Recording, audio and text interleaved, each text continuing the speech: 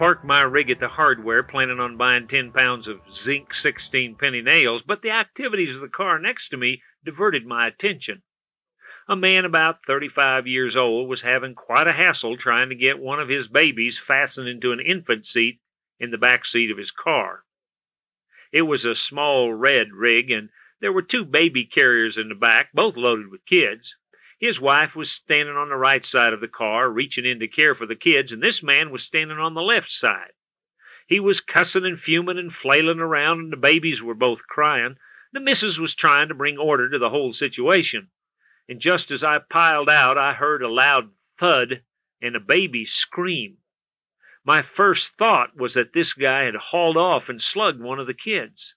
That's when I heard the woman shout, "Don't you ever hit me like that again."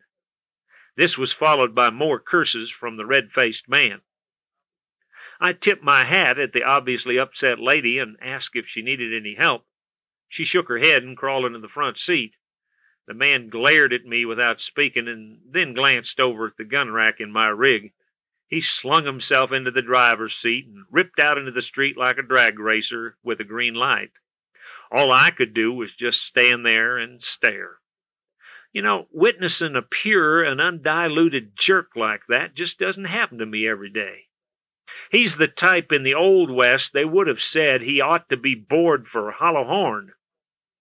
It was a cowboy's expression describing one who has a frightfully low supply of brains. It comes from the early days when a cow became ill and it was suspected that she might have a hollow horn. They drilled a small hole in the horn as a treatment for the malady.